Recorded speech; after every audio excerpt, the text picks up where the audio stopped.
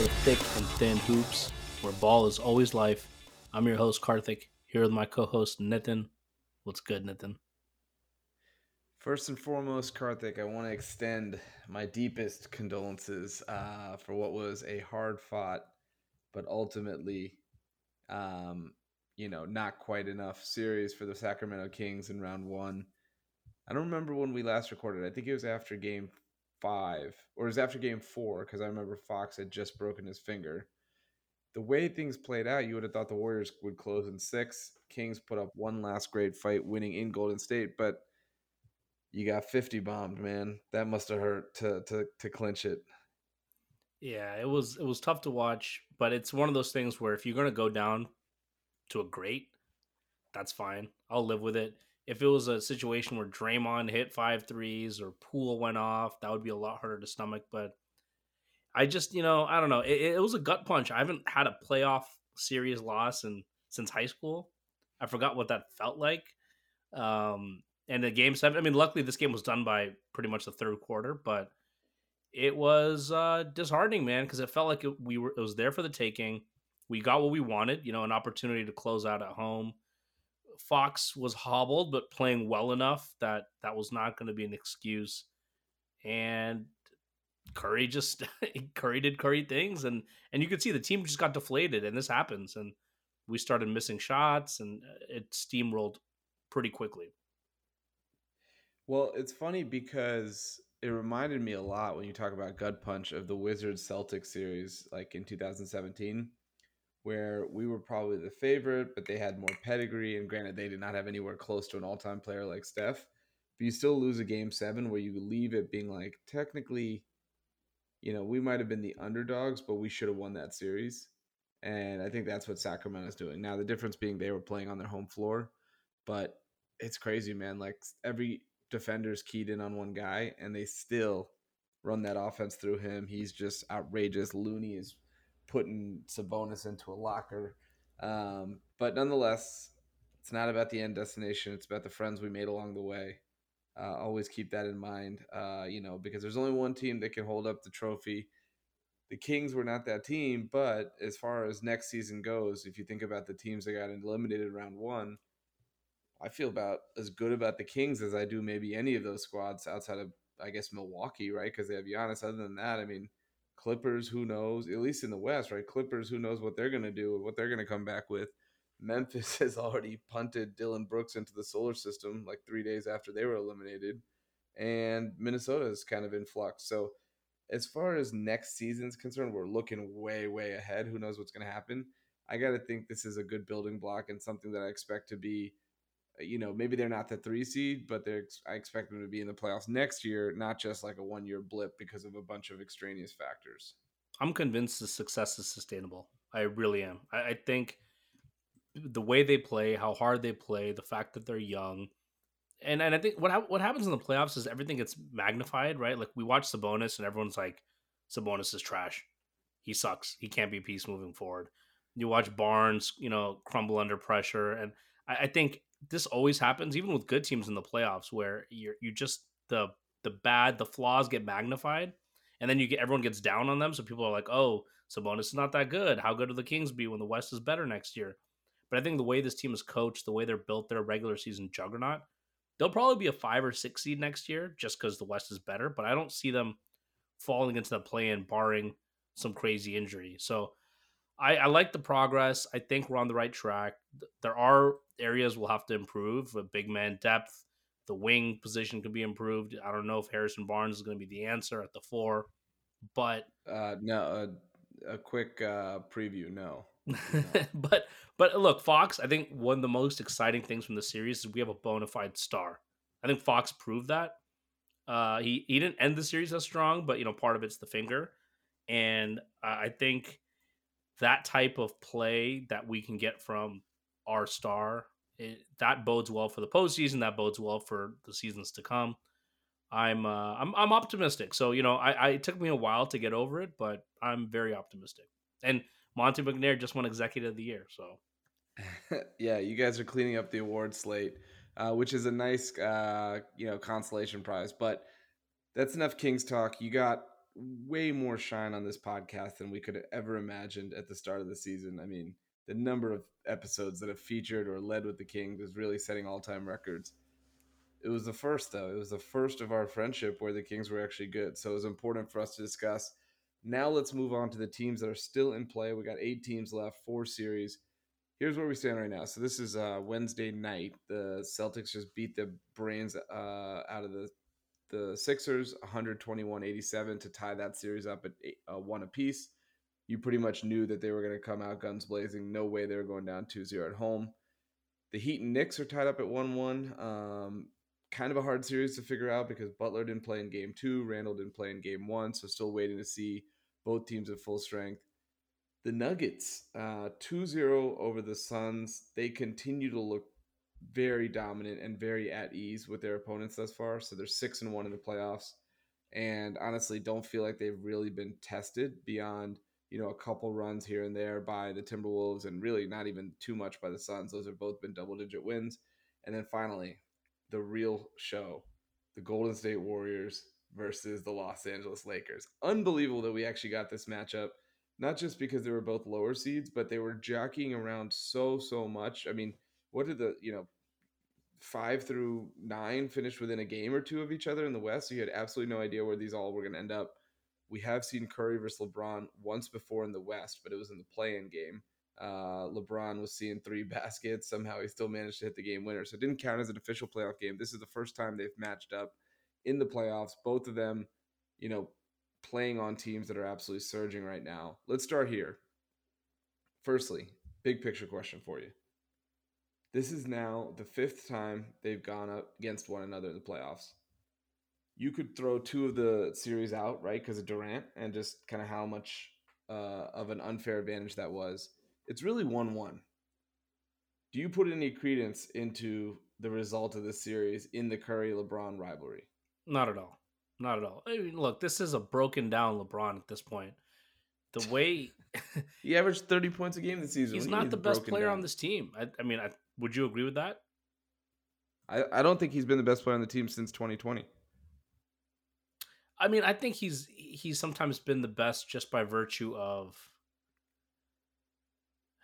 you're not always getting the fully healthy AD. I think this year AD has looked Yes, that's finally fair. like That's when he fair. has That's played fair. has looked healthy and dominant. Yeah, I'll put it this way. The last time they were in the playoffs was 2021, where they lost in round 1 versus Phoenix. But really, the last time they were a threat, AD was the best player in the bubble.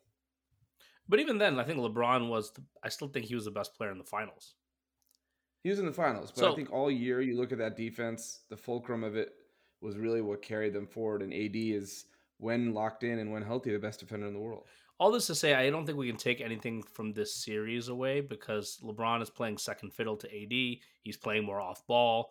He's just not the same player. He was towards the end of the last game. He's gassed. He's settling for those threes when he hasn't shot above 30% in I don't know how long. And that last play toward like with under 30 seconds left should have been a straight drive to the rim, and instead he settled for a really bad three. I just don't think at this stage of his career you can compare him to Steph because Steph still is the engine of that Warriors offense. And we saw him drop 50.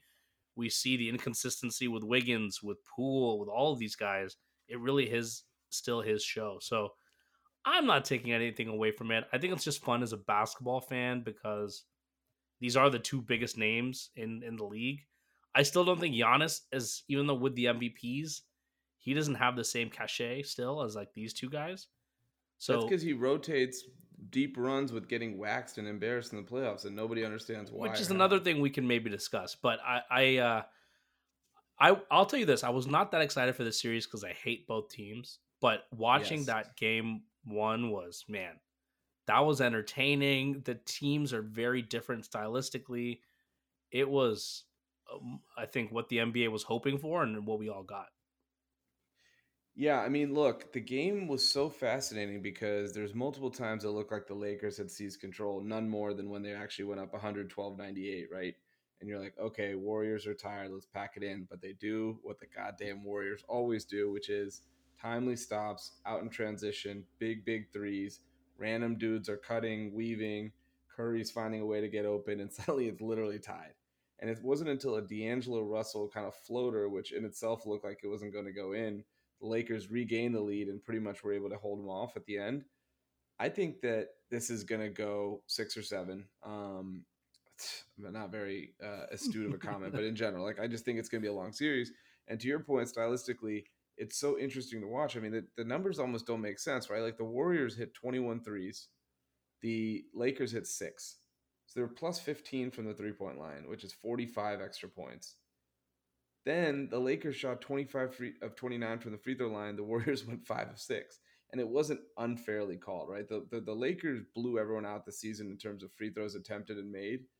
Some of that might have been a little bit of home cooking, a little bit of, refs dressed in purple and gold like we've seen over the years. But a lot of it is just they're so physical. And it's not just LeBron and AD. It's Rui, it's Vanderbilt, it's other guys. It's D'Lo getting downhill. So they have a lot of, even Austin Reeves is more physical than you think. So they have a lot of dudes who are just putting a lot of pressure on the rim. The thing I worry about is if you go back and look at the Warriors game 7 versus the Kings, outside of Steph, their next 2 leading scorers shot like 8 of 32 or something like that. And that just speaks to his greatness. But what it also speaks to is how reliant they continue to be on him to be a superhero every night. And Wiggins is working his way back in shape. Clay will have big games at times, but he'll also shoot him out of the gym at times. And I just don't know where they're going to get enough offense versus this Lakers defense. 4 out of 6 times to win the series. Well, that's the thing. The Warriors' offense is not just predicated on threes; it's predicated on because of the 3-point threat. You open the backdoor cuts. You've got Draymond as that second ball handler, kind of top of the key, dishing it out, and you get those easy buckets for GP2 for Wiggins. Like even Looney gets some dump offs. I think with AD, he's snuffing all that out. It's insane, man. Like he's been so good defensively. Watching him roam, and he's snuffing all that out. And so the Warriors have to settle for those shots. And they hit 21. You're not going to hit that many. You can't rely on Poole to be consistent. You'll get a better game out of Steph maybe because he was pretty inconsistent till the end. But you can't rely on that. And I think they're going to have to find, like Wiggins, I think is going to have to play a larger offensive role. They're going to have to find ways to score outside of relying on the 3-point threat. But and the Lakers, I don't think what they did offensively too, it wasn't, nothing made me convinced that they were going to win the series either. I think they were also pretty shaky. Vanderbilt was a Yeah. huge loss for them offensively, to the point where Ham didn't trust him playing towards the end, and that's when Curry kind of started to go off. So you have those trade offs, right? D'Lo and Vanderbilt and Schroeder. So I don't trust Ham necessarily to make all the right adjustments either, but based on game 1, definitely more promising for the Lakers, given that 3-point discrepancy they were able to survive. Yeah, Vanderbilt was huge because Curry, he wasn't really as inconsistent as he was absent, right? He didn't score from the end of the first quarter to midway through the third. And then he only had 3 points but total between the second and third quarters before he went off for 14 here in the fourth. And to your point, this is going to be a fascinating chess match because it's a very much a offense defense question, right? Vanderbilt was top blocking Curry. He was fighting over every screen. He was staying on top of him, funneling him towards Davis. So Curry really didn't have room to operate at the 3-point line. And anytime he got close to the rim, Davis was there to absolutely erase, the shot or challenge. I think I saw a stat that he challenged over 30 shots that game. And, they shot really poorly at the rim. They just couldn't do anything there, right? Like if you look at their 2-point percentage, it was significantly worse than their 3-point percentage, or at least a little bit worse than the 3-point percentage. So amazing defensive performance by Anthony Davis and Vanderbilt. But I think they had just enough gas to get by. The real question is what happens if that run starts a little earlier, right? Where are they going to get the offense when LeBron is not a turn back the clock LeBron very often? He can do it in spurts. Like, you're talking about going to the rim. I'm thinking about Minnesota in the play-in game where he, I think, tied it to go to overtime or won it in overtime. I can't remember what that Yep. drive.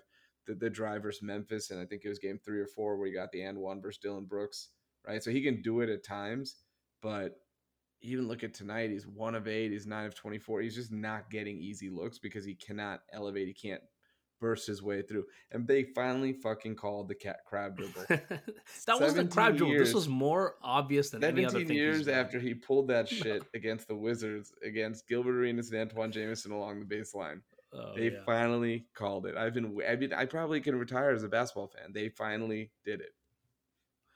they did. That was and he didn't even argue against it. That was actually the most surprising part. He knew it was so blatant. He didn't even Yeah, he's like, bother. I've been getting away with at least 15,000 of my 38,000 were because of this move. So Yeah. Okay. Okay. Let's calm down. let me ask you a question. Do you think if this series, let's say it's game 6 or 7, right, and the Lakers are clinching and they're up like 25 in the clinching game, do you think Draymond shoots on his own basket to say like, "Hey, I would love to play one time with LeBron and share the floor with him"? Dude, Draymond is it's unbelievable, man. Even after the game, he had to go on the pod and talk about we've never seen this version of LeBron before. We couldn't be prepared. He's, the floor general playing off ball, use he's like, dude, you don't have to suck him off right after game one. Like just It's crazy, dude. And then the story report leaked like that he was trying to fly to the game oh. instead of being with his own team when he broke the record. And we were joking about that on our thread, and it literally was like the actual truth. And Kerr's like, dude, put it back in your pants. Like we have an actual season to play out. Yeah, I think the Warriors, the beginning of the game, they didn't look as spry. Yeah, that Curry makes didn't look as sense, spry. right? I get it. It's only 2 days rest. I was like, man, where's this Curry? Like he seemed to be kind of just jogging around, wasn't running as hard. I think the challenge for the Lakers is in that last 14-0 run, they were scrambling defensively. And I think if Golden State can kind of get that pace up and, know, get those switches, get them confused on the back end, they can really make this a series. And I didn't think they played like that for most of the game, but the end of the game was a little bit of a teaser of what they could possibly do. So I think this is Yeah. going to be a very close series. I agree, 6-7. It's nothing bold to say, but I do think. I mean, I think they'll Golden State will handily win game two. I don't think there's any I doubt. think so. I do like the Lakers in this series. Probably in 6 would be my prediction. That's what I was leaning for, but I mean nobody can prove this except me. But I was leaning that way before Game 1. Obviously now it feels like if Lakers in 6, if you had to pick one singular, you know, prediction, that's probably the best odds. Um, it's interesting. Like, imagine if Golden State did played Memphis round 1, and the Lakers played the Kings in 1 and 5. How much more tired Golden State would be, right? Like, we actually joked about how they wanted the Kings because of this light travel. That may have ended up working their favor. I mean, the Lakers made 4 cross country trips, but because they wrapped up the series early, they're able to get back in LA for the last like 5, 6 days. I mean, Golden State had 90-minute trips, but if those were cross country, I think the miles and wear and tear would be even further than it is. And so I expect them to rebound. I mean, they play a lot, right? They played Tuesday, they're going to play Thursday, Saturday, so it's going to move quickly. We'll see what that does to the legs of both teams, especially the older players. Yeah, and AD, I don't know, man. I'm still the health thing. I know he's been healthy now, but it still lingers in the back of your head. Will AD go down He, at some point? he, It happened in 2021. yeah, Um, but he's missed 3 games total since he came back in I know that's January. what I'm saying. Like he's been healthy, so there's no reason to believe it'll happen. But that's always looming in the back of your head. Like it's When hard to did expect a Kevon completely clean bill of health. when did Kevon Looney turn into Moses Malone? Dude, I'm so Like I happy was he got 20 something rebounds because everyone is just like, oh, you turn Looney into friggin' Wilt Chamberlain.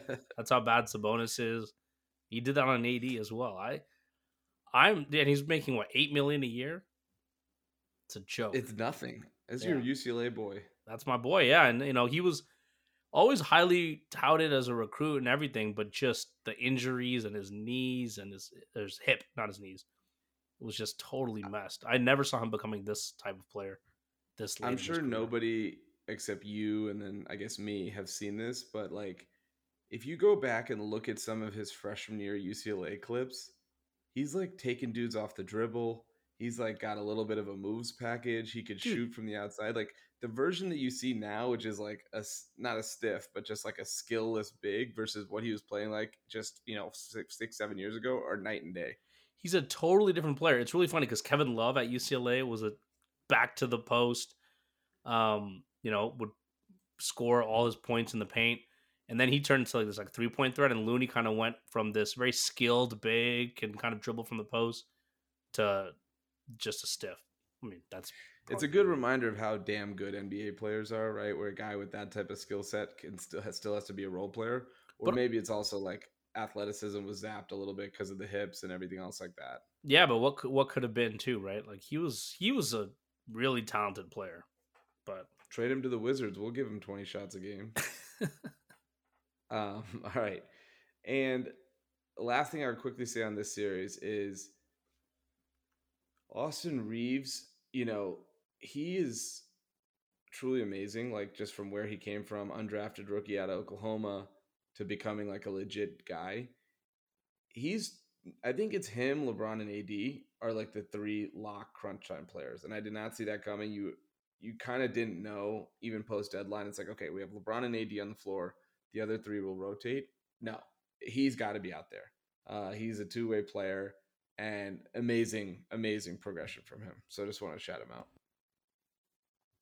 if you're All able right. to get LeBron's trust, Yeah. like he has, and LeBron's hyping you up after games, that's a big deal. And they need like I think Davis, as good as he is, at the end of a game, crunch time possessions, he's not a guy that can kind of take it from the top of the key and make something happen. I mean, he can, but you'd rather have the ball in a guy like Reeves' hand, who's a threat to drive, threat to kick it out, good at drawing contact, and then letting LeBron play off ball so you can't fall asleep either. It helps provide another dimension to their offense where, D'Angelo Russell's not that guy. He'll settle for threes. Mm-hmm. Schroeder to some extent is not, can score, but he's not that guy either. I think the package Reeves brings really helps them out in those late game situations, and they trust him. Yep. So Yeah. I mean, he's making plays. He's not turning the ball over. He's shooting at a high percentage. Like, what more do you want from this guy? Lastly, on this series, Jordan Poole, that shot, yay or nay in your mind? bad shot, but I just so Because I mean there are a couple schools of it's a thought. little it's boomeranging a little bit where now people are starting to be like, well, he was open. He was open, and I get it. Like, okay, some people say you take a foot in, but whatever. Like, if you take a foot in, you're getting the contest. It's getting contested a little bit better. I just think you're only down. You're down three. There's 10 seconds left. Pump fake it, drive to the rim. If you score, there's still enough time, or kick it out and let Steph or Clay get a shot. I think if he pump faked hard and then drove to the rim, you could have gotten a better outcome. Or just kick it to Steph and live with Steph getting smothered and throwing up a wild prayer. I'll take anything over like that 30-foot shot from Poole. They weren't letting Steph shoot, so it feels like that's out of the equation. They were doubling him basically, coming off Draymond to double him, which is the right call. And so then it was just a matter of like, could you get Clay a look, or is Poole just going to jack it? Bad shot. I think because it was Jordan Poole, everyone wants to like clown him more because he's had a little bit of a rough go. But he'd been playing well. He had six threes. By the way, first ever trio of teammates to all have six threes in a game. But nonetheless, I don't know. Like, here's the thing: a lot of people are like, well, you have 8 seconds left on the shot clock, but you have to get a three. It's not like you have to get to the basket. So having an open look for a guy with that type of range, I'm also sort of now being like, well, what are you gonna do? Like, you're definitely gonna get a better look with everyone scrambling around and the Lakers, hounding each of their other 3-point shooters. I'm not sure you will. Yeah, maybe. But it's one of those things where the moment I saw him take that shot, despite how he was relatively decent all game, I knew it was missing. Like you just knew. And Yeah, the fact that I didn't even think about it going in, it says everything. he weirdly does not scare me as an offensive player, despite the fact that his numbers would indicate, generally speaking, that he is. He didn't shoot the ball well this year, but he shot it well last year. And even then, I've never felt fear watching him on the court. I always felt like fear if you were rooting for the Warriors or betting on the And I Warriors. think when he gets confident, he just goes away from the offense. He's just isoing on the perimeter, putting up wild shots. So for me, whenever my team is playing against the Warriors, I like it when Poole gets going early because then Yeah. he's gonna get the green light to keep firing, and that's never a recipe for success. Last year, he did pretty well in the postseason. I think even in the finals, but he played a very different role. He played a more literally this year. I feel like he's just been unhinged. Well, he got the new contract. He started a lot, right? Because between Steph injuries and Clay's injuries and Wiggins, he actually started a decent number of games until they finally moved him back to the bench for DiVincenzo. And so I think in a starter role, in a role where he's allowed some room to cook, he's more effective. But He reminds me of like the Emmanuel Quickly debate right now. I think Quickly's played better this season, is probably a better player than Poole, but the same concept of like he's not a guy who in spot duty is going to be the same as if you give him like 32 minutes a game and 20 shots. So, And all by the right. way, Dante DiVincenzo, utterly Mm-hmm. useless. What a useless player. Kings fans don't like him because he trashed us on the way out. So he's not giving them defense. He's not giving them any sort of offense. I don't know what he's doing out there. I mean, he's played pretty well this season, so I'm not gonna like destroy him for a rough couple games here. But yeah, I mean, these are bid players. They're always gonna go up and down. You can't rely on them. That's why the Stars have to be as great as they will. All to say, Anthony Davis, he's had some clunkers in this playoffs. He's had some magical moments in these playoffs, so he needs to figure out a way to bring that every night. Um, all right, let's move on. We got to go Nuggets Suns. I think that's the next most compelling series just because the Suns traded four firsts, Mikal Bridges, Cam Johnson, Jay Crowder for Kevin Durant, TJ Warren. They were 13-1, I think, going into this series. However, if you broke it down, they basically played no one at full strength. Literally no one at full strength, minus a Dallas team on that one Sunday matinee game, if you remember, with Kyrie and Luca, and that team didn't even end up making the damn play in. So it was very strange to me how much they rested guys down the stretch. They played, the Lakers played their starters the Friday night before the regular season. The Suns didn't. Then the Suns played the Clippers, I think, on that following Sunday. Again, could have knocked the Clippers out of the 4-5 if they wanted to. Didn't play their guys. So it was all about rest and health, which I get unless you've had like 10 total games with your core and you have absolutely no bench to speak of, and you don't even have like two and a half starters really sometimes. The Nuggets, meanwhile, complete machine. Jokic is just playing at another level right now. This may be the best he's ever looked, frankly, just in terms of reading the game, understanding the game. You surprised though by this lead? I mean, the Suns were my title pick over the Bucks. I just said that, damn it, experience, camaraderie, chemistry doesn't matter. They got Durant and Booker. They're going to ride. So are you surprised the Nuggets are up 2-0 in a pretty resounding fashion? Very surprised. I feel bad being this surprised. I think we've all kind of overlooked Denver. I think I just don't see what are the promising signs for Phoenix after the first two games. The only thing for me is they played them in Denver. I I have so many questions about Chris Paul now with his injury. Not that he was giving them that much, but their depth is really waning. Like we talked about the depth, everyone's talked about the depth. This is not a new revelation, but it is bad. Like Okogie, He's Torrey scared Craig. to There shoot. started Okogie. He first got cooked in game one by Jamal Murray, but he did a really good job on him this game. But offensively, he's not giving you anything. And so now, do you go back to Torrey Craig, who can give you at least a little bit more offensively? You need some kind of spark plug. And I think with this team, it's not coming from anywhere. You're already maximizing Durant and Booker playing 44 minutes, It's 45 crazy. minutes.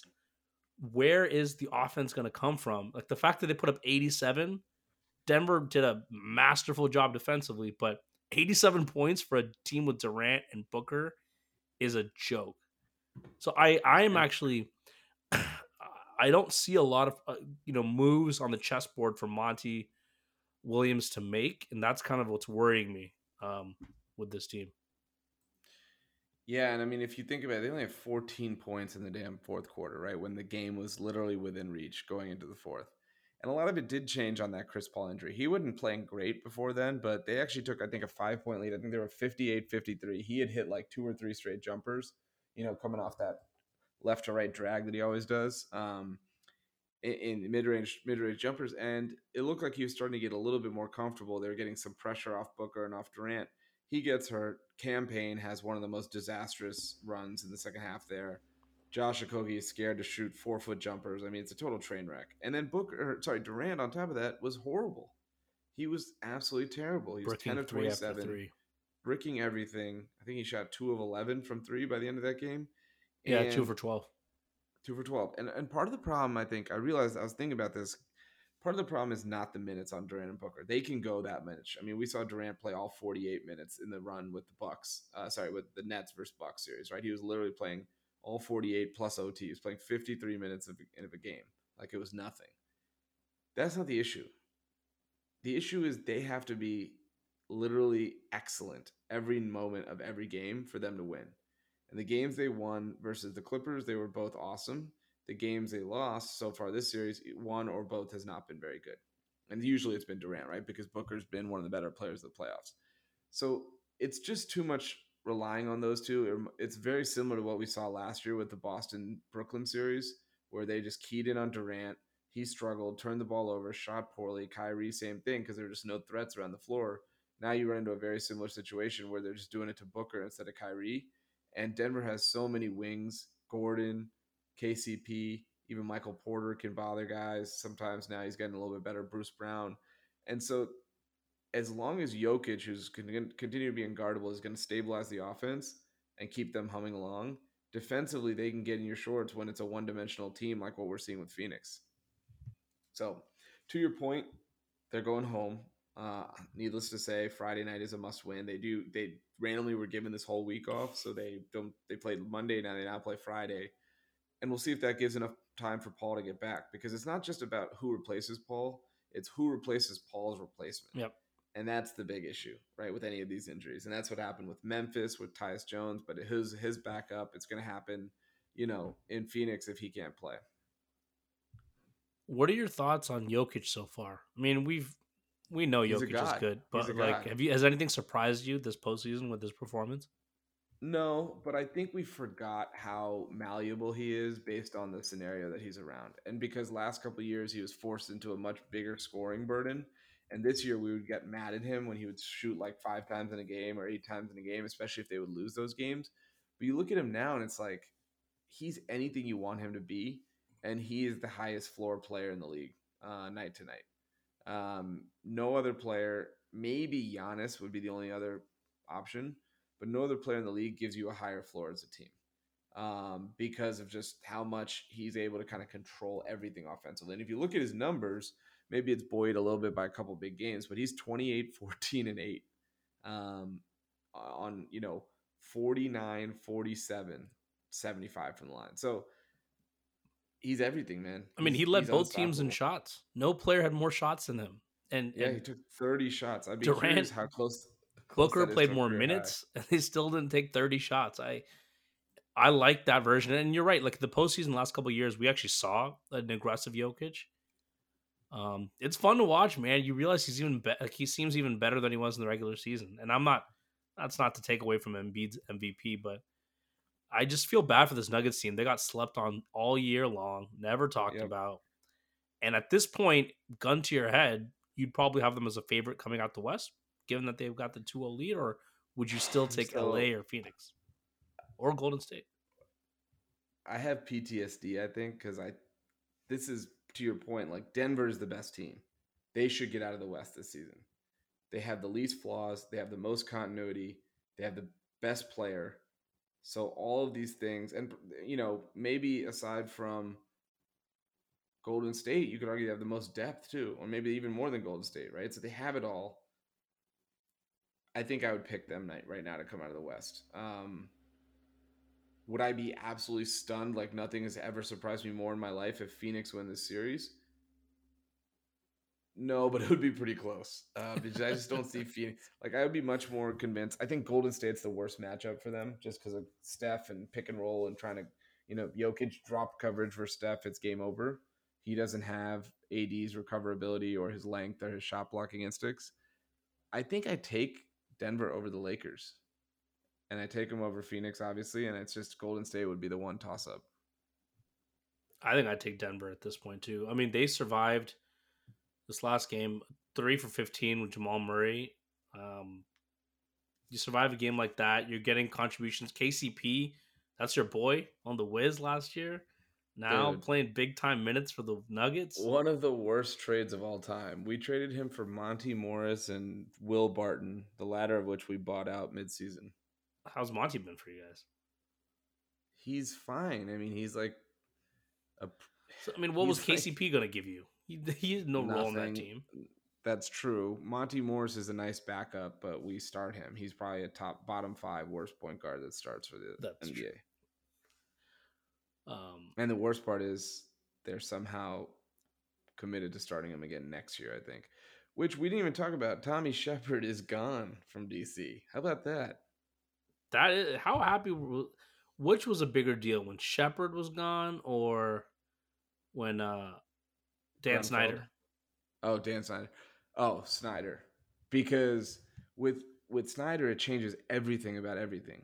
Like literally, new ownership is the only one guaranteed way to really reset the true skeletons of your closet. And as bad as the Wizards have been, they're nowhere close to like the just dumpster fire of the Commanders franchise, right? And not only that, we know the guy we're getting. He's a known entity. Like he's a great owner. He's done wonders for the Sixers. He's been good for the Devils by all accounts. He's from the area, so he's got a vested interest. Though Dan Snyder grew up a Redskins fan, so I guess that's neither here nor there. Um, but he's a dude who's willing to spend money, knows how much his work is going to mean to the community because they wrecked this franchise in the by far the most beloved franchise in that city, and they wrecked it. So anything he does, he knows he's going to be like lauded like he's literally Jesus Christ himself, and therefore way more excited about that. Yeah, I mean, but I'd argue that you're not that big of a Commanders fan, only when it suits Yeah, you. because of Snyder. He killed my like will to just even like root for the team. Everything he did was just abominable, both on and off the field. The other thing is But with Shepard being gone, somehow Ted Leonsis has still put out the decree that Wes Unseld Jr. is going to remain coach, and they're going to hire from outside the organization. The top two names that were floated worked under Ernie Grunfeld. So like, what the fuck are we talking about here? this is classic Sacramento Kings of the Yeah. 2010s. The crazy thing is Tommy Shepard's been with the team in some capacity since 2003. Been with the front office. That 20 years. Thank you. Yes, I And know. and so his fingerprints, even though he hasn't been GM that long, his fingerprints have been all over some of that misery Well, that you guys have had. that's why I'm less excited also because when we fired Grunfeld, I thought I was going to run naked into the streets, but then they hired his second in command and were like, "Here's a fresh voice," and they even retained executive search firm to run this whole process to only be like, "Yeah, why don't you just hire the second in command? He seems fine." I mean, So as anyway, both former consultants, we know how these we know how these things go. exactly. I know how these decks were reimagined and resurfaced and did a couple belief audits, synthesized some analysis, and put it right back on paper. Um, Wait, so will Ted Leonsis ever sell? Is that ever going to be a possibility? Do we need no, him to get no. caught in some scandal? Yeah, because he bought the team at a good number, not like amazing number like the Warriors or anything, but he bought them at a good number. And they're also not valued the way the Warriors are. He's got this whole sports book like fantasy. He's already installed one in the stadium. He's all about like esports and gambling, and he owns the Capitals. He owns the Wizards. He owns the Mystics. He's trying to just do it all, and so he's actually in on the Nationals now Oh wow. because they might be going up for sale, and so there's no chance he sells. I don't even know how he has this much money. Like he was in an AOL, like whatever. He came up with a little yellow icon, I think. So uh, anyway, back to the playoffs here. Um, what are we talking about? Oh yeah, so Denver. We both like Denver to come out of the West. Anything Phoenix can do to get back in the series aside from just going home. I don't know. I think game three is always critical. I feel like if you're down 2-0, you need to win game three. So do you try anything different and risk it, or do you kind of save that for a kitchen sink game later? I want them. Is TJ Warren? Can they resurrect TJ Warren? Is that even We possible? need we need Bubble Warren. We need. I just wanted them to do something different with their lineup. Like right now, can we give some of those minutes between Torrey Craig and Okogie to Warren? Shamit's freaking terrible. I don't know, Baisley. I want them to try some different lineups and see if they can get any kind of juice out of anyone else. Because to your point, the problem is not Durant and Booker playing those heavy minutes. They can keep playing those minutes, but the problem is like they're tapping out what they can give you. It's not like there's some extra reserve of eight. You play Durant for 8, 10 more minutes in the game to help your offense. They've already tapped out what they're getting from those two guys. And where's the offensive answer coming from? I just don't see anywhere on the roster. I don't know. And they have to work so damn hard to get anything right offensively because it's all isolation. If you look at Durant's numbers in these playoffs, they're obviously incredible. He's 28, 9 and 5, 50, 36, 96. But you watch him, especially in a game like game two, he's missing shots he should make, sure, but he's also working so hard on every possession to get those looks. There's nothing easy. There's no cuts towards the basket. They don't shoot free throws. They barely shoot threes. They certainly don't make many threes. And they got guys who are either too scared or too shitty to make shots. And even Paul was scared to take threes. Don't even get me started on DeAndre Ayton and just kind of the shell he's become. So I don't know. Maybe Durant and Booker find a way to go superhuman, like combine for 80 kind of thing to And get that them a gets you win. one game, right? Yeah, I was gonna say that's one win, so I don't know. And again, it's not like Durant, Jokic is on the other side scared of anybody. He's still gonna set them up and play his game no matter what's going on. Yeah, and I still So respect Durant and Booker. I mean, Booker now is in a class of his own as well. That they can make this a series. They can come back. It's not over. It's just, I think they win game three, and it's all gonna be about game four. Like yeah, I Sunday, think they can win Sunday game is three, the too. And game. then it's about what do you do game four? It's just, I've never seen a team so hampered with what they're able to do lineup wise. Like, the biggest comp for me with the Suns has always been the 2010, 2011 Heat. Um, who after the first six, after you go past Mike Miller, it was the corpse of Mike Bibby, Carlos Arroyo, um, Do they J- have some Jamal McGlure might really have been on that bad team. bigs on? I was gonna say that's some really bad centers on that team. And I remember in the finals, right? Like Spo was literally trying everything. I mean, they started with, I think Bibby started in the finals, despite not starting kind of all season and even in the playoffs. And at some, you're kind of limited to your stars, and you have to ride with them. But at the same time, I think you got to tinker with the back end of the roster and see if you can get anything. Yeah.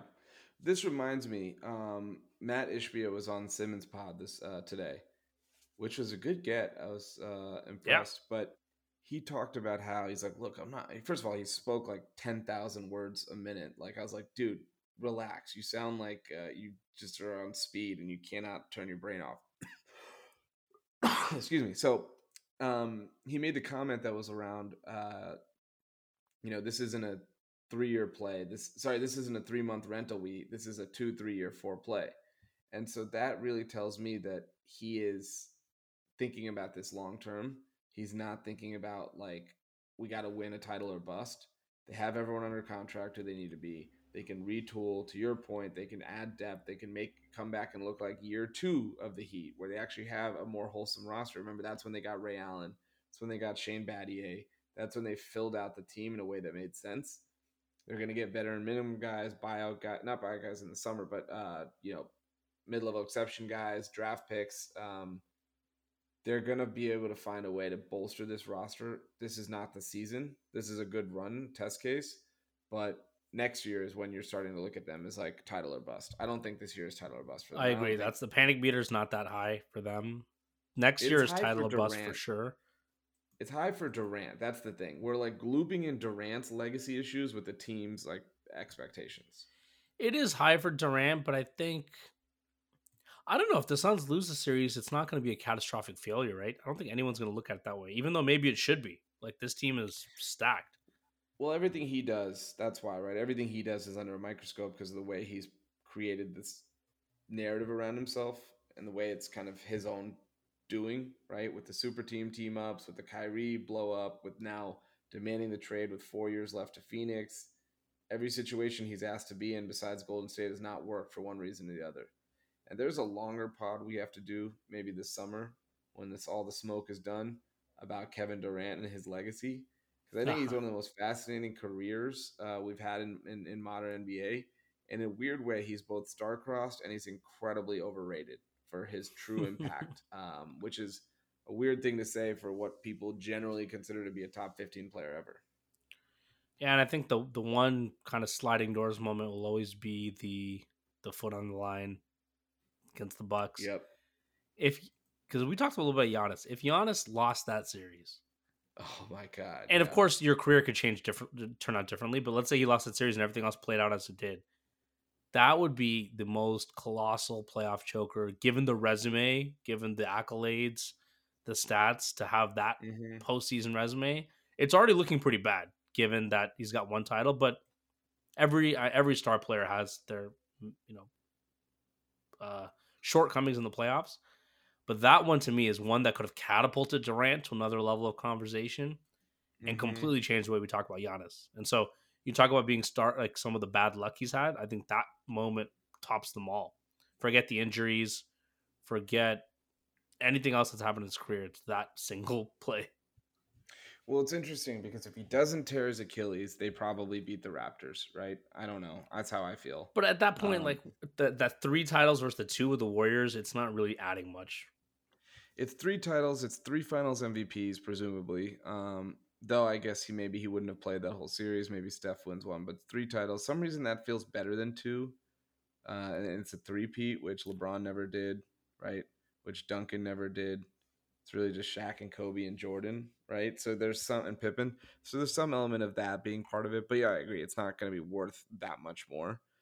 The toe on the line is such a fascinating one because, like you said, it would have blown up the Bucks. Giannis would have still been ringless, and he would have been in like kind of where the Embiid Jokic camp is, which is like, okay, you guys are MVPs. When are you going to start proving it, right? And winning something. So he would have still been in that camp.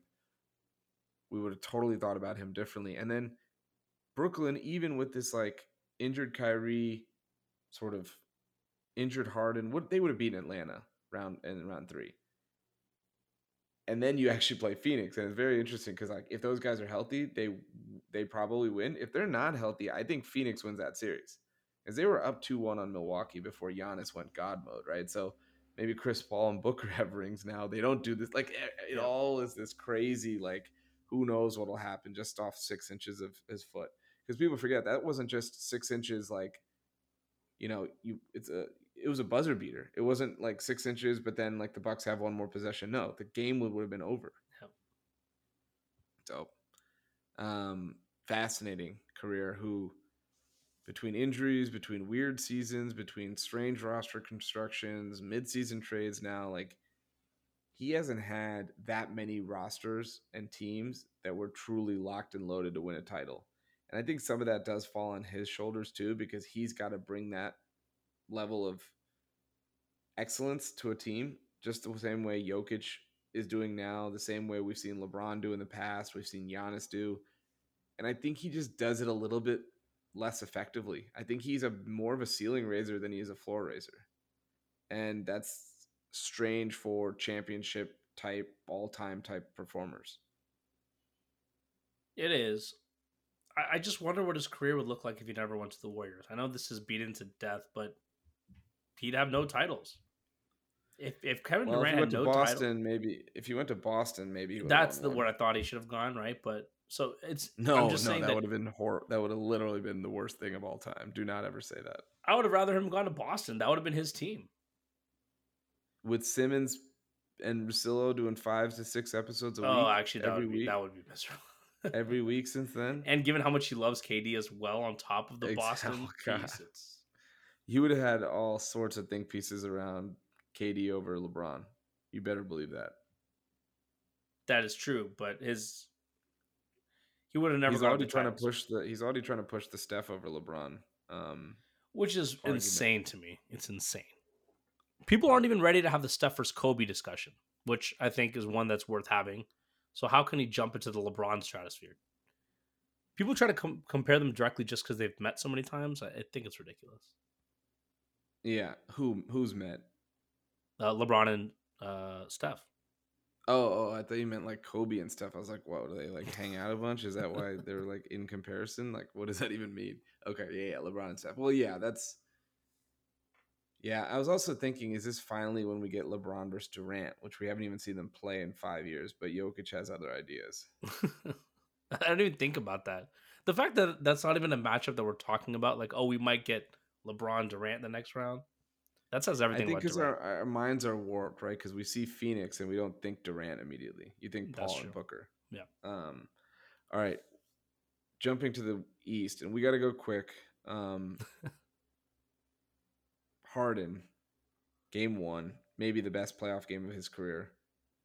You got to win that game, though. You can't. And I said the same thing about the Lakers last night. You cannot be up or be in contention against a team that's favored, especially in Harden's case when they're heavily underdogs. I think they were 10.5 point dogs at tip because Embiid didn't play, and not come away with that. Because then it would have been a quick series for Boston. They would have still won tonight, and I think they would have won in five. Now Embiid's back. He didn't play that well tonight, but they also got blown out. Where are you at with this series? Just the back and forth. I mean, obviously game one was unexpected, but you think it's a blip, or you think it's something where Philly has a real chance to open the door here? I think it's a blip. I mean, I think you game plan for a team like Philly. You're not used to them playing without Embiid. I mean, today their offense was a lot more stuck in the mud. They're running everything through Embiid, and it wasn't as fluid. Game one, that was popping. They were getting good looks. I just think Boston was caught off guard a little bit, given that Mm-hmm. you can't really plan for that. And look, I have a soft spot for Harden. I've always said that. I think he gets too much hate. He had an amazing game, but he himself, right after that game, had to have a quote about, people say I'm washed, but I can still get mine, right? I just choose to play a different style. I'm like, dude, you can't wait one game and talk like that, because today he went 2 for 14. That So was it's so like this funny is that he exactly came what the back. knock is on him. It's not about you can't go for 40 in a given game. It's that you put up clunkers, and 2 for 14 is not like 8 for 19, under 50% shooting, whatever. It's a clunker. So Yeah. I think that was disappointing to see Harden kind of revert to that. Embiid obviously is hobbled. So I actually see Boston winning this in 5 or 6. Oh wow. Six. I don't think it's going 7. I think game one was kind of smoke and mirrors from Philly. I'm throwing tonight out actually because I think there was no earthly way that the Celtics were going to lose tonight, and so I'm kind of waiting till Game 3 to make a determination on this series, especially with Embiid coming back. Like you said, it looked disjointed. It looked like they were trying to get him back into a rhythm, and they competed in the first half and they were only down 8. I thought they were playing okay, and then they just the Celtics went just scorched earth in that third quarter, hitting everything. Brogdon and Brown were incredible. So I'm chalking it up to like this was a schedule loss for Philly after being up 1-0. And they're playing a team that, for example, Miami also had a alleged schedule loss in game 2 and they almost won that one. So doesn't mean that Philly couldn't have won or wasn't trying to win. Boston's just that good and they're definitely not going to lose 2 in a row at home. I bet you Boston wins game 3 and then everyone relaxes again. Philly wins game 4 and In game 5. game 5 is probably Boston, and then I think game 6, to your point, maybe Boston. I don't know. So you're I have just you're ending up with the same conclusion. no. I want this to go to 7. I want Embiid to have a moment. He just got the MVP tonight. Actually, I wonder if he played for that reason too, to try to, or it was just announced last night. But he'll get it at game 3. He'll get it. He'll be presented with Yeah, it'll it be on in the front of the floor in home game 3. crowd. Yeah. So I was gonna say, wait, why would they give it to him in Boston? But he was just announced as MVP, so I think he wanted to play. I think they were probably just better off resting him and punting because again, with or without him, Boston wasn't losing tonight. What is it with Boston though that last year they were a juggernaut to close out the season? They got to the finals. They looked good in the first couple games. This year, I don't know what it is about them, but they don't. Last year, defensively, they're a menace. Offensively, even this year, when Tatum goes off, they just don't. They feel beatable. They have all these games where Yeah, I don't know what it is. I can't put my finger on it, but it just like I'm not. A lot has been made of the Knicks being good against Boston in the regular season this year. I don't think that'll translate, but I really buy into this idea that no one is afraid of that Boston team. I don't think Miami is. I don't think the Knicks are. And so I might be kind of jumping the gun by saying Philly's done in this series. I'm just worried. The Embiid injury worries me. Harden's inconsistency worries me. And I think they need to get those guys to have their A games in order to beat Boston. So it's there for the taking. I just yeah. I think there's a couple things, right? One is there is a clear issue where they're just lackadaisical compared to years past. Simmons and Chris Mannix talked about it today. Is it lack of leadership? Is it Joe Mazzulla being in over his head? Is it just a little bit of boredom because they've now made several deep runs and finally got all the way to the finals, so round two doesn't excite them anymore? You would think by the fact that they did not win a title that they would be as hungry as ever to get back there, but it does feel like there's a little bit of sloppiness. Secondly, they've just had a couple older guys who are just not quite as good this year. Smart's not as good.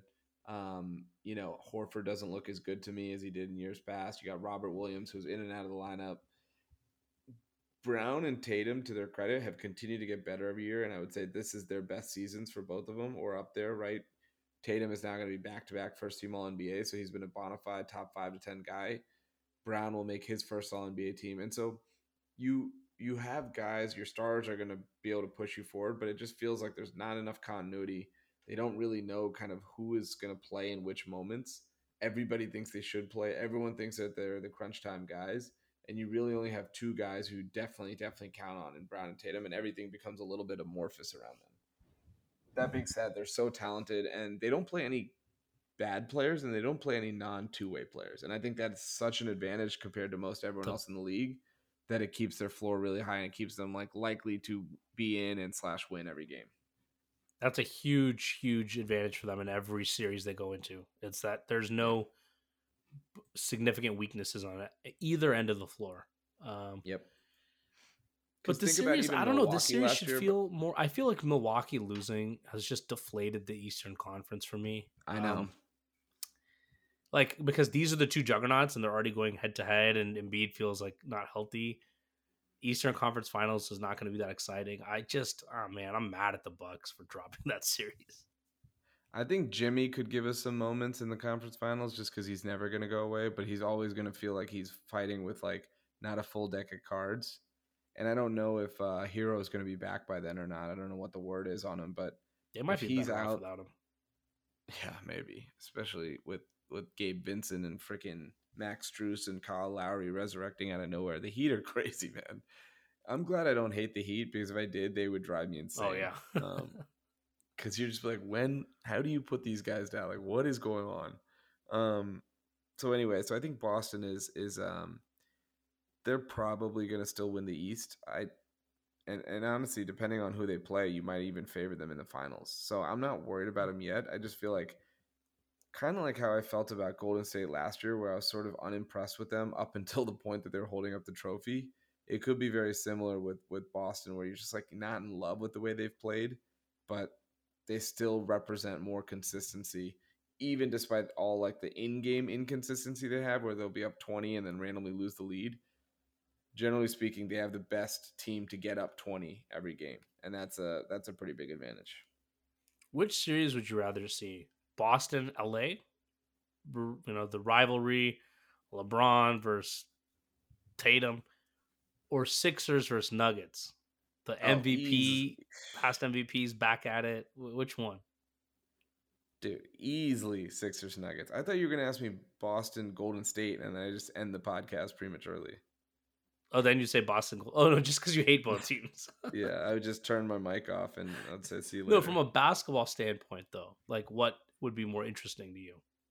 I honestly think Denver, Philadelphia would be more interesting because I think they play unique, fun styles. So does Boston, LA. That would be a style contrast as well. But I think I want fresh blood. We would have obviously never seen either team in a final.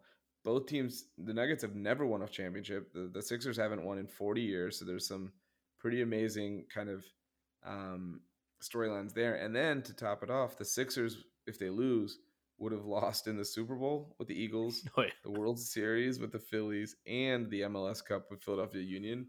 So it'd be very, very funny for a sports town that I very much despise. that would be interesting. I didn't even realize. But I think all of the Jokic Embiid fanboys who are just constantly yelling at each other about this MVP debate, Oh my what better god, way to settle it than from an actual championship? it would Something be that really insufferable. matters. Can you imagine just being on Twitter, like game after game, the overreaction swinging? Yep. Yep. It'd be bad. Can't wait. It's possible, but unlikely. I think Boston, Denver seems like the likeliest. Ugh, that sounds so. I don't know why.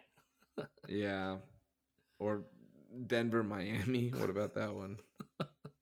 Just put it, Can you put the whole imagine like finals on NBA TV. No one could cares. you imagine Knicks Lakers?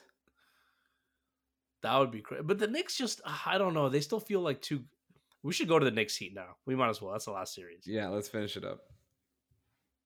The Knicks, it still feels gimmicky to me. I know Knicks fans are gonna hate me saying that they won game two. They pulled it out. Tough game. No Jimmy Butler. Um, I don't know what it is about them. I love the story. I love the hype. To me, it's like the Kings. It's like they're only gonna go so far. I don't realistically see this team. I was very very surprised by how they came out in game two. That was the how flat they were. The fact that Miami was up for a good chunk of that game, or at least a part of them in the middle of that game. I'm not sold. So yes, Knicks Lakers Yeah. should be interesting, but I'm not that impressed. I am impressed with the crowd, the hype, the just enthusiasm at MSG, but Well, I think it's like this, right? Like Jalen Brunson, as phenomenal as he's been, he's not a tier one guy, right? no. We know this. Like Jimmy Butler, Jason Tatum, Joel Embiid, like Kevin Durant. Every team has at least one, if not two, of these guys that are left in the playoffs, and the Knicks are the only one that don't have one. Brunson's been incredible. He is every bit as good as advertised, and he's just an absolute stud in crunch time, all those kinds of things. But you always feel in your mind that his ceiling is limited, and so therefore the team's ceiling limited. And you can extend that exact comment to Julius Randle, who will probably be named All NBA, was an All Star, and so there's a ton of resume credibility this season from what those guys have done. Yet you're never going to feel super awesome if your two best players are Brunson and Randall as it relates to competing for a championship. And so I think that's where the sort of anxiety comes from. And then you throw in dudes like RJ Barrett, who's super inconsistent but played well. Quickly, same thing, young and unproven. Mitchell Robinson, who again was incredible versus Cleveland. And then, what's he going to bring series to series? Who knows? Versus, I think, a Miami team that has a more proven pedigree, has been to the finals with this core, has a player who on some nights looks like a top five player in the world in Jimmy Butler. So, it's weird when they're so competitive when he doesn't play, but I think when he plays, it gives them a slight edge. That being said, I think the Knicks are going to win the series because Oh, I I think still there's think the Knicks will probably win. I think Miami is playing. It's still smoke and mirrors. You're not Struess, Vincent. Like, how much can you rely on these guys they're game in and still game out to shooting keep hitting these crazy from threes? three too, Like right? that there's going to be regression from both those guys. Yeah, I think New York wins. My point is, I just don't. New York versus Boston, New York versus Philly, maybe, but New York will get wrecked by Philly, but I actually think they've played well they versus match up well Boston. against Boston. Yeah. But that mean regular season's a whole different animal, right? Playoffs is a little different. The matchups are different, the minutes, etc. I just love that Brunson's not afraid of any damn buddy, and that's just like a cool thing to see. Also, shout out to Colin who gave us a ton of shit and wanted us to acknowledge our mistake in saying Brogdon was a sixth man of the year instead of Quickly. Well, Colin, your boy Quickly is straight ass. He has been so bad. Can't even get out of the doghouse for Tibbs. His minutes have been reduced. Like, I think this he, solves the who should have won sixth man of the year question right here. yeah. By the way, Brogdon had like 25 tonight. Yeah, ho hum. Yeah, quickly, 35% from the field, 24% from three in the playoffs thus far. 8 points, 1 assist. That is not what you want to see. Josh Hart, I mean, he's been a revelation, right? Like the best 5-man unit in the playoffs this year is Barrett, Randall, Brunson, Robinson, and Hart. I don't think any role player's stock has gone up as much as Josh Hart. I feel like every broadcast we talk about, like what was the team that should have had him? Cleveland. Cleveland should have had him, right? The Kings, Yeah, Kings fans are like, oh, the Kings should have gone to Josh Hart. He's now become this prized possession that New York won, and is like, and I get it, like he has been amazing for them. It's just funny how much he's been hyped up this offseason, or sorry, this yeah, postseason, and yeah. But yeah, man, he plays hard. He's the kind of guy you'd want on any team. He flies in for those offensive boards time and time and again. It's fun to watch. Well, that's the thing, because even when he's not shooting, when he's shooting the ball well, that's all gravy, right? Because you do not expect that from him whatsoever. Even if he's not shooting the ball well, you know he's going to make all the hustle plays. You know he's going to crash the glass. You know he's going to defend. And so especially that Cleveland series, he had a couple big threes. Even last game, he didn't shoot well, but he had a triple double. You just feel great about him on the floor. You feel like he's going to make the right winning play. Um, Almost a little bit like Andrew Wiggins was for the Warriors last year, where he was defending, he was rebounding. He was scoring at times, but he didn't have to score to have a positive impact on the game. That's how I feel about Josh Hart. And he's the ultimate Tibbs guy. So tell me this: why do I feel? And maybe I'm wrong with this. Maybe why do I feel like the 3-and-D in the NBA has somewhat vanished? I feel like 5 years ago, 6 years ago, there were so many 3-and-D guys: Trey Crowder, Wesley Matthews. I feel like now you have a lot of guys who can shoot but can't play D, or you have a lot of offensively limited defensive wings. Yeah. Is that just me, or is Well, I think they're all on the Nets. That's the problem. yeah, actually they're all stacked on one team. The Nets cornered the market on them, and so the Nets weren't good enough to have their 3-and-D guys continue to be playing, but nobody else can have them because they're all sitting on one roster. No, I think it's true. I don't know. I think it's the role itself, I would say, has evolved a little bit. You don't see as many standstill 3-point shooters and defenders. Like even a guy like KCP, who is like, to your point, 3-and-D, who's still Yep. playing and still kicking, he can do more than just 3-and-D. He puts the ball on the floor. He sometimes gets out on the break. I think in general, what we're seeing is you have to be able to be a little bit more dynamic with the ball in your hands. And there's not a lot of specialists who can't do anything. I'd say even if you look at Atlanta, like Capella played well at times, but Okongwu was probably their better big, right? Yep. Because Okongwu is a little bit more skilled. And he's not just like, okay, pick and then roll to the rim, alley oops, and then rebounds. Like he has a little bit more skill to him than that. And, I think we're starting to see like there's just so many good players that it's difficult to just stand there and be valuable. I think you have to do a bit more, which is what's so amazing about PJ Tucker, that he's actually sitting there and doing nothing and still, logging almost 40 minutes a night, which is incredible. Yep. Yep. Well, that makes sense. All right, so that is a wrap for us. I think this weekend is going to be awesome because all 4 games will be on. We're pretty much going like every other day for most of these series until game 6s and 7s, where it gets a little spread out so they can get another weekend. But I'm really, really excited for this. I'm actually out of town next week, so we'll figure out kind of recording schedule. Where are you heading? Going to London, a little extended weekend, Wednesday to Monday kind of thing. So we'll see what the recording thing is like. But, I did it from Florence on the honeymoon, which still gets talked about. So maybe I can pull punches and do it from London as well. It's a global podcast.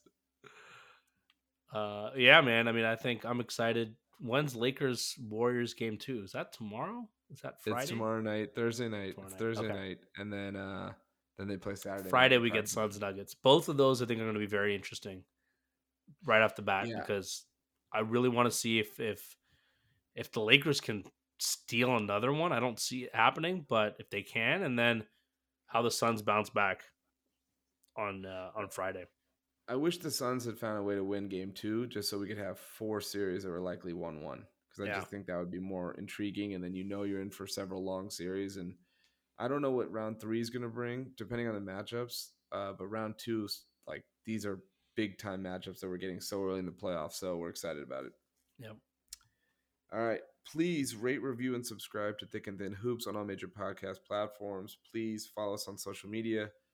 We will talk to you next week, maybe from Buckingham Palace, live recording a week after the coronation. So thanks for listening, and talk to